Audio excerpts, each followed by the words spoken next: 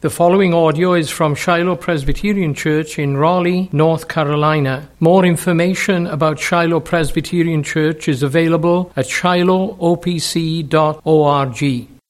If you'll remain standing, our sermon text this evening comes from the book of Exodus, Exodus chapter 17.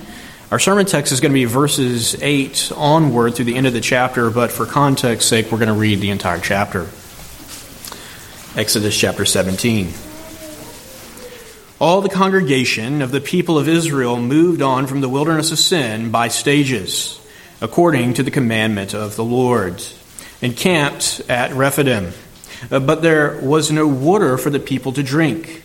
Therefore the people quarreled with Moses and said, "Give us water to drink." And Moses said to them, "Why do you quarrel with me? Why do you test the Lord?" But the people thirsted there for water. And the people grumbled against Moses and said, "Why did you bring us up out of Egypt to kill us and our children and our livestock with thirst?" So Moses cried to the Lord, "What shall I do with this people? They are almost ready to stone me." And the Lord said to Moses, "Pass on before the people, taking with you some of the elders of Israel, and take in your hand the staff with which you struck the Nile, and go. Behold, I will stand before you there on the rock at Horeb. And you shall strike the rock, and water shall come out of it, and the people will drink." And Moses did so in the sight of the elders of Israel.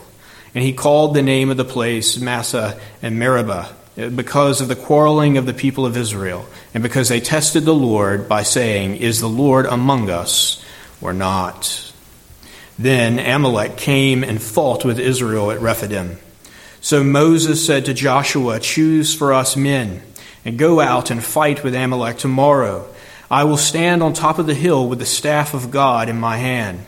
So Joshua did as Moses told him and fought with Amalek, while Moses, Aaron, and Hur went up on top of the hill. Whenever Moses held up his hand, Israel prevailed, and whenever he lowered his hand, Amalek prevailed. But Moses' hands grew weary. So they took a stone and put it under him. And he sat on it, while Aaron and Hur held up his hands, one on one side and the other on the other side. So his hands were steady until the going down of the sun. So Joshua overwhelmed Amalek and his people with the sword. And then the Lord said to Moses, "Write this as a memorial in a book, and recite it in the ears of Joshua, that I will utterly blot out the memory of Amalek from under heaven." And Moses built an altar and called the name of it, "The Lord is my banner," saying, "A hand upon the throne of the Lord. The Lord will have war with Amalek from generation to generation." This is God's word. Please be seated. Let's pray and ask the Lord's blessing on us this evening as we begin to study this portion of his word. Our glorious and gracious Heavenly Father, we pray, Lord, that you would send your Spirit now to accompany the preaching of your word, that you would indeed speak until your church is built and the earth is filled with your glory. Show us, O Lord, your glory, and show us, O Lord, your faithfulness towards your people here in the Lord Jesus Christ, we pray. Amen. Well, if you were with us 2 weeks ago, you'll remember that at this point in the book of Exodus, we've come to that period in the book of Exodus, which is kind of a transition period. It's a period between the time when the people are in Egypt and the Lord has redeemed them, he's delivered them out of Egypt, brought them through the Red Sea, and now they are traveling on their way to Mount Sinai. You remember that the two poles of the book of Exodus really are the land of Egypt and Mount Sinai. This is where the majority of the narrative takes place. But this small segment of the book, which is couched in between these two poles, is very significant nonetheless. You see, the New Testament regularly points us to this situation, this experience of the people of Israel as they wander through the wilderness as an example of what our own pilgrimage is like in this life. We noted that already. We also noted that the wilderness is a place of trial. It's a place of tribulation. It's a place of danger. And most importantly, it's a place of testing. We've already seen that the Lord, as he has brought his people into this land, this desolate land of the wilderness, he has began to administer them, if you will, a battery of tests. If you remember, we were talking about how the Lord is testing them to see whether or not they have learned the lessons that he was seeking to teach them as he delivered them from the land of Egypt. And we saw over and over and over again that sadly the people have failed to remember, to have faith, to understand, to learn what the Lord God was seeking to teach them. We've seen them grumble. We've seen them complain. We've seen them do everything they could possibly do, really, except for have faith in the Lord God who has just delivered them. And we didn't just see them failing the test that the Lord was administered to them. We also saw the Lord graciously entering into a period of remedial education. He has been, up to this point, showing them, as they fail to understand who he is again. They fail to understand that he is a God who wants to protect his people, and he comes and he proves that he is a God who wants to protect his people. They fail to understand that he is a God who is committed to providing for his people, and he comes and he shows them again that he is a God who is desirous to provide for his people, and they forget, again, as we just read, of his presence. They doubt that he is with them. And again, he faithfully comes forth and shows them that he is indeed a God who is always present with his people. And now, as we come to this particular section of chapter 17, we see the Lord continuing to re-educate, continuing to do this summer school, as it were, of God's grace for the people of Israel. Because we see here in this text that the Lord continues to teach them his commitment and his goodness towards his people. And as we see them confronted with this danger of the attack of the Amalekites here, what we see in the text is that the Lord is teaching them that though they might face many dangers, as it were, in this world, in this wilderness, nonetheless, they can have confidence that the Lord their God is a God who will defend his people. And not only will he defend his people, but he will also declare his judgments upon their enemies. That's what I want us to see this evening as we look at this text. Because this text teaches us first the faithfulness of the Lord God of Israel to his people in the Old Covenant.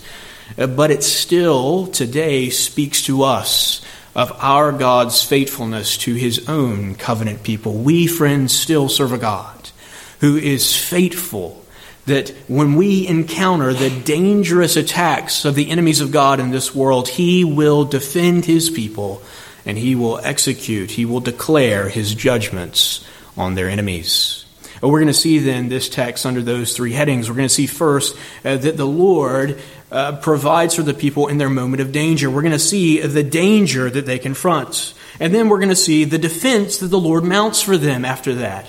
And then last of all, we're going to see the declaration of God's judgment. Now let's begin then by looking at verse 8 and considering for a moment the danger that's present to God's people in this text. We've already alluded in many ways to part of the danger towards God's people in this text, and that is that God's people here, even though we've said it already, it bears repeating again, they find themselves in a dangerous place. You notice the text begins that the people of Israel are still in Rephidim. They're still in that desolate place. They're still in that rugged terrain which they have been languishing in throughout this period of the book of Exodus. They find themselves there surrounded, as it were, by this inhospitable environment. They face environmental dangers, the dangerous place. But what we see is significant about this, and we see it more clearly in Deuteronomy's account of this attack, in Deuteronomy chapter 25, is that because the people of Israel are in this desolate place, they are in a vulnerable state. Deuteronomy chapter 25 tells us that the Amalekites came and attacked them when they were faint, when they were weary from traveling. You see, this environment that they had been traveling through is not only dangerous because of the lack of water and food, but it's also dangerous because it's exhausted the people. And as we come to this point of the text, that's the state they're in, and that's significant. We'll see it in just a few moments. They're exhausted. They're weary. They're in a dangerous place. But we see more significantly in this text that they face a dangerous enemy. You see, as always, no matter how dangerous an environment on planet Earth can be, the most dangerous thing that's there is often, people. And that's the case here. You see, as they are in this desert environment, this wilderness environment, there are enemies lurking. And these enemies present themselves here. We see the Amalekites, Amalek, attacks them. And as we learn from Deuteronomy chapter 25, he attacks them in a particularly dangerous way. He attacks them, Deuteronomy chapter 25 tells us, from the rear. And by attacking them from the rear, what he does is he actually envelops their lagging, weary, most vulnerable people. You can think for a moment of what it would be like to be wandering through the wilderness as the people of Israel are here. And if we were all to get outside and do that today, we know that those of us who were weak would begin to fall back. The elderly, the infirmed, the children perhaps, begin to lag behind the people of Israel. And as Amalekites come, they attack that most vulnerable part of the people of Israel. That's the method of their attack. Deuteronomy 25, though, also tells us something else. It tells us the motive of their attack. You see, the Amalekites did not fear the Lord. It's a remarkable thing to note. We could think for a moment, maybe the Amalekites haven't heard what Yahweh has done to the Egyptians. Or perhaps they have, and they just think that their gods are stronger than Yahweh. Whatever the case, they attack the people of Israel, and as they attack the people of Israel, they look upon the people of God, and they see nothing but a weary band of exhausted ex-slaves. They see nothing but vulnerability. And when they attack, they fully expect to destroy them, to raid them, to loot them, to take all their stuff, and to have the victory. And of course, we're going to see that that's not exactly what happens in the text, because they've made a dangerous miscalculation. But before we move on from considering the danger of this text, I think it's important, friends, for us to apply this text the way the New Testament does. You know, the New Testament, as I mentioned before, constantly draws the parallel between the people of God wandering through the wilderness and our own spiritual journey in this present evil age. And we can see some of the parallels here, can't we? I mean, think about it for a moment. We exist in a dangerous environment. Friends, this world is a dangerous place for a Christian. We know that. We know that we are heavenly people. And this world is not suited to our heavenly nature. Everywhere we go, we see the danger around us. Just the environmental dangers of this world, as we could say. Perhaps the flesh, the world, as it were, is against us. We are in a dangerous place.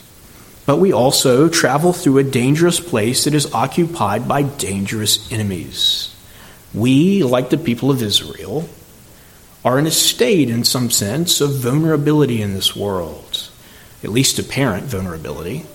When the world looks upon the Christian of today, probably sees us a lot like the Amalekites saw the Israelites as they wandered through the wilderness. Weak,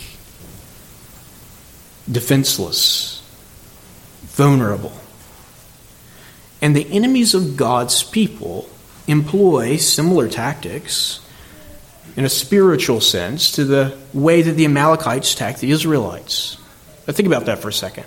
Any tactically sound enemy will seek to attack their foe at their most vulnerable point and at the most inconvenient time. That's why, for instance, whenever I was in the United States military, we used to do something called Stand To. I don't know if there's anybody here who's familiar with that. But what that means is that right before the break of dawn, everyone who's in a defensive position wakes up And you all orient yourself out because you know that many times the enemy attacks at daybreak because they believe it's the most vulnerable time. And friends, I think that we can see the tactics that the enemy uses on the people of Israel here in a physical sense, and we can be reminded of the tactics that our spiritual enemies use against us. They attack us at the least convenient time, at the most vulnerable place, and they do so in such a way to do the utmost damage to the church of the Lord Jesus Christ. Now, what I would say to you here is that we need to do a spiritual form of stand to, don't we? The Bible calls that watchfulness, calls that being on guard. I particularly want to note that our congregation is about to enter into a period of particular vulnerability. I don't know if you've seen the stats on church plants, but friends, it is not encouraging. 80% of church plants fail. 40% fail in the first 2 years. That's a sobering thought. And not only that, the situation that we're about to enter into by planting a church will leave, in some ways, the mother church more vulnerable. And friends, I think we ought to recognize our vulnerability, and I think we ought to be watchful. Watchful over our own hearts, yes, but also watchful over our conduct. We need to be careful. We need to be careful that we don't do anything, that we don't allow the enemy to exploit our vulnerability and to take advantage of our situation. But nonetheless, I don't want to discourage you here because this is not a discouraging text.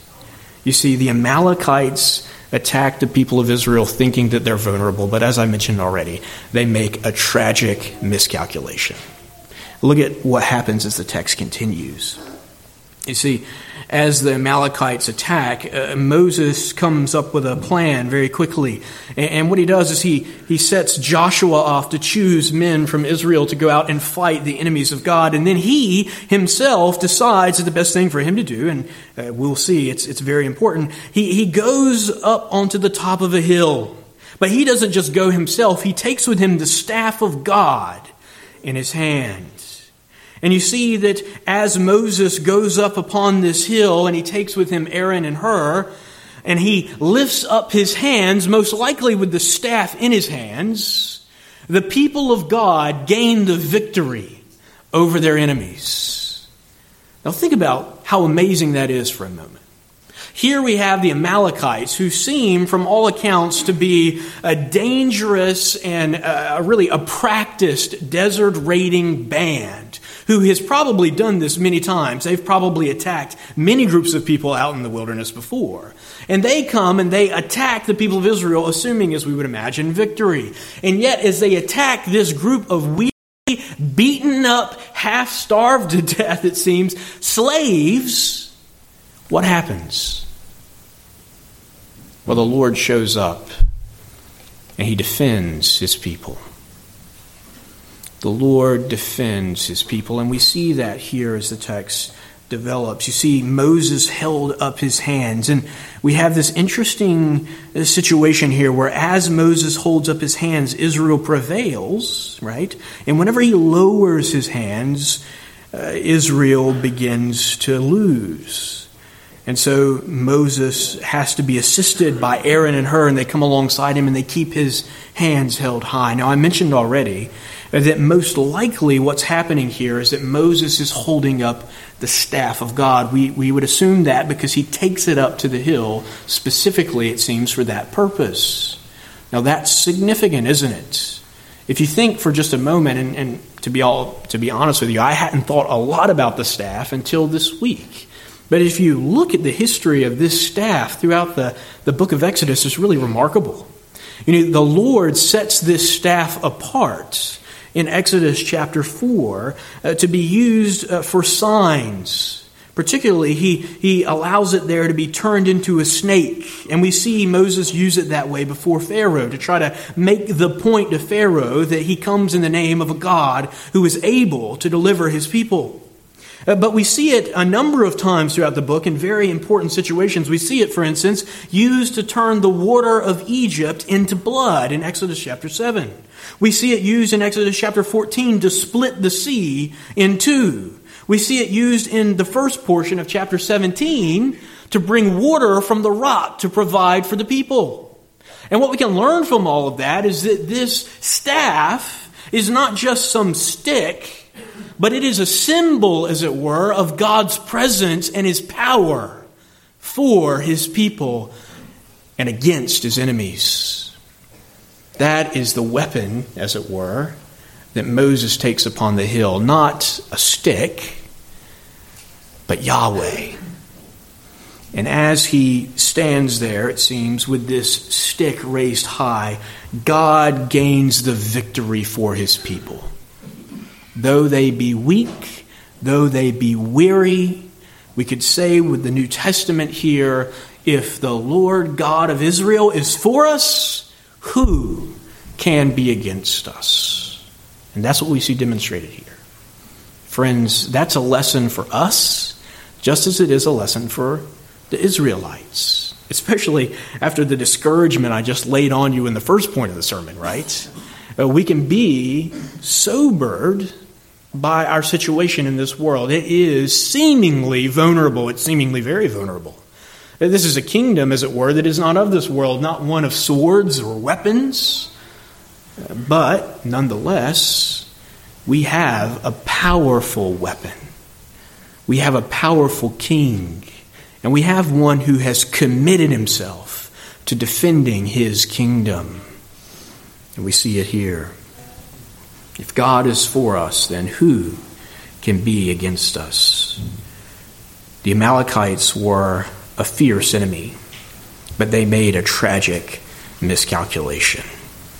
They made a tragic miscalculation. As we see as the text moves forward, we don't just see the Lord defeating the enemies of His people and defending His people here, do we? We see more than that. As we turn to verse 14, we see that the Lord doesn't just defend His people from danger, but He declares His judgment upon their enemies. Look at what He does here. The Lord said to Moses, "Write this as a memorial in a book and recite it in the ears of Joshua, that I will utterly blot out the memory of Amalek from under heaven." Think about that for a moment. These people have come and they have attacked Israel. Not only have they attacked Israel, they've attacked them at the most vulnerable point. They've sought to destroy God's people. They've sought to exploit God's people. They've sought to take advantage of their lowly state in this world. And the Lord doesn't just defend His people. He doesn't just preserve them, but He turns in wrath against the Amalekites. He turns against the enemies of God's people. And He makes it clear here that the enemies of God's people have not just made an enemy of the church. They haven't just made an enemy of God's people, but they've made an enemy of God Himself. And He will not forget it.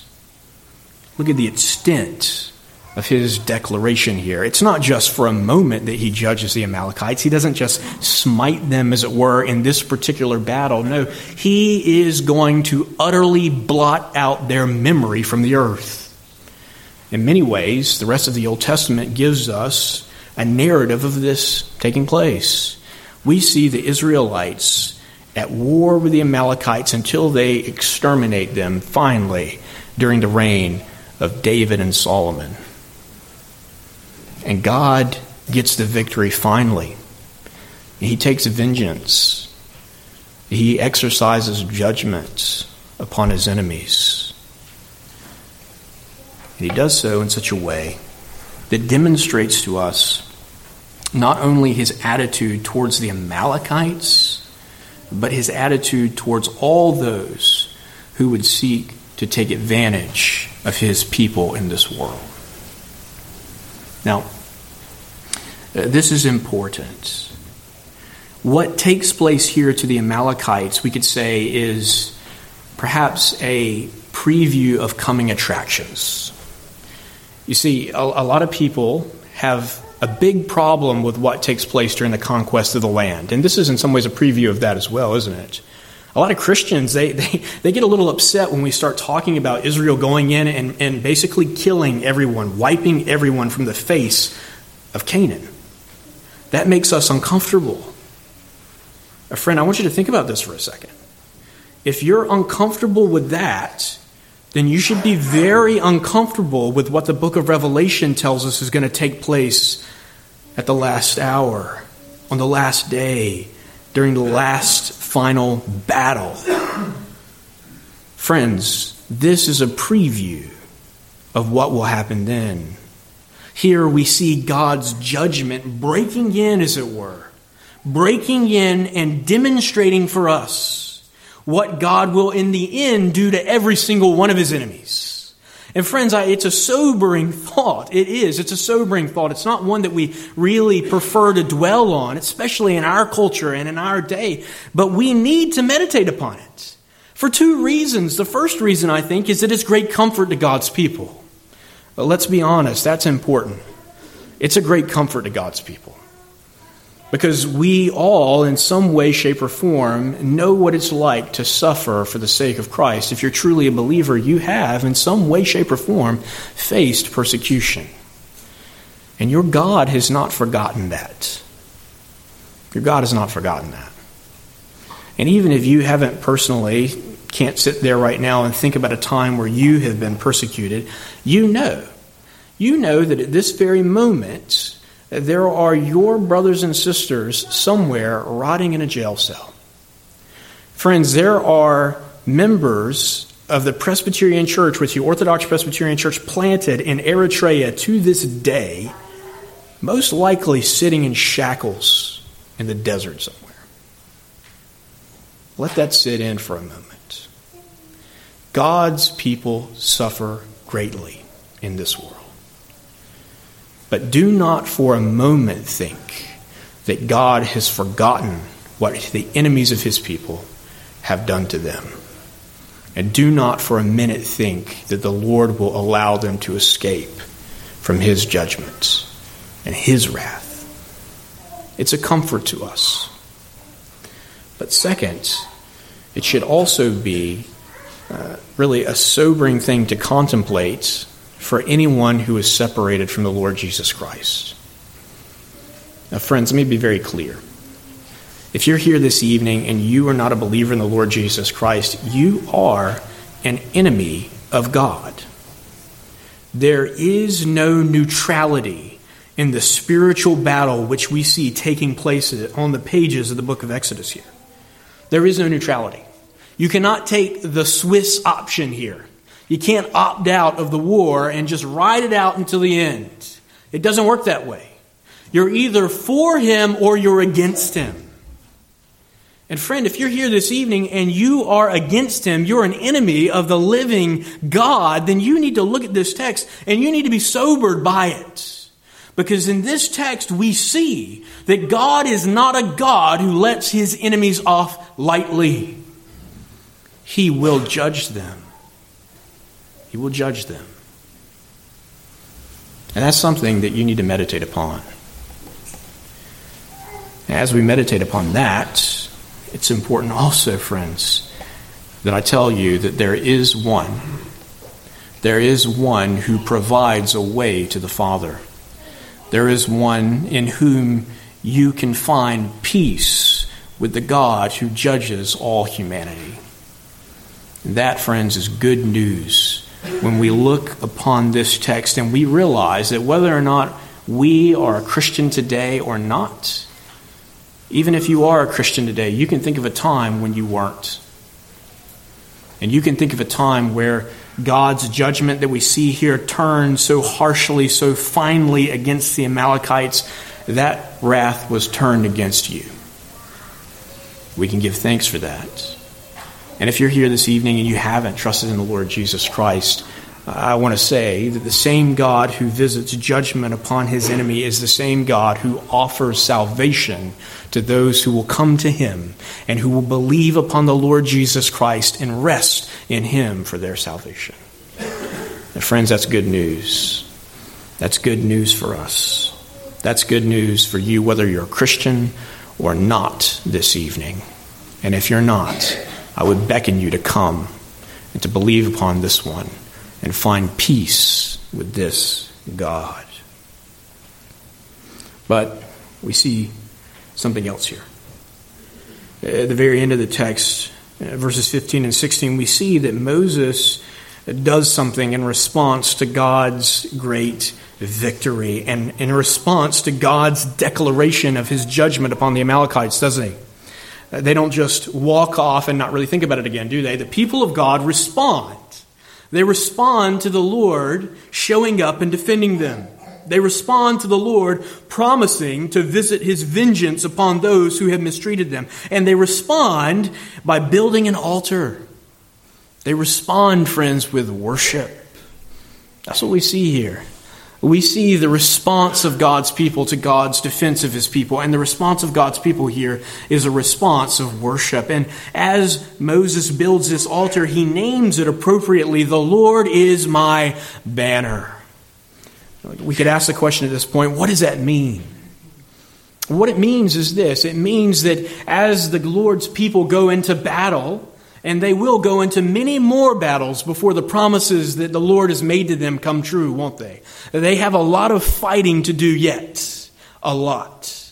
And as they do so with the assurance that the Lord God himself is their banner. Their banner. He is, in a sense, that military flag that stands in front of the people. That guidon full of streamers. That great rallying point of the people. And as they look upon the Lord, they realize that is their strength. That is the one among whom they can take courage as they go into battle because he is with his people. The Lord is their banner. And the Lord, friends, is our banner. And that, friends, ought to fill us with a great deal of courage and confidence as we go forth into this world. Because we are surrounded with hostility. We are surrounded with enemies. And yet we can say with the people of Israel, God is our banner. He is our flag. He is our rallying point. It is to him we look when we come into conflict, both with our spiritual enemies and even with those who seek to oppress God's church in a physical and outward way. The Lord is our banner. And the Lord, we get another reminder here, will have war with Amalek from generation to generation. We see again the way in which God has judged these enemies. It's not temporal. It is eternal, really, until they're wiped off the face of the earth. Friends, as we consider what we've seen here this evening, I think it's important for us to be able to say as believers, even here this evening, with the people of Israel, that the Lord is our banner. And that as we take that blessing, as we take that title upon our lips, that we would be reminded, just as the people of God learn here in Exodus chapter 17, that though we travel through a dangerous land, though we face dangerous attacks by the enemies of this world, yet nonetheless, we as well can have confidence that our God will defend us and that he will declare his judgments upon our enemies. And friends, that ought to fill us with confidence. It ought to fill us with joy, and it ought to make our Christian lives ones in which we look for victory over God's enemies. And we take encouragement as we seek to do the work of his kingdom, which is ever advancing. Friends, we have that glorious promise that the gates of hell will not prevail against the church of the Lord Jesus Christ. Amen.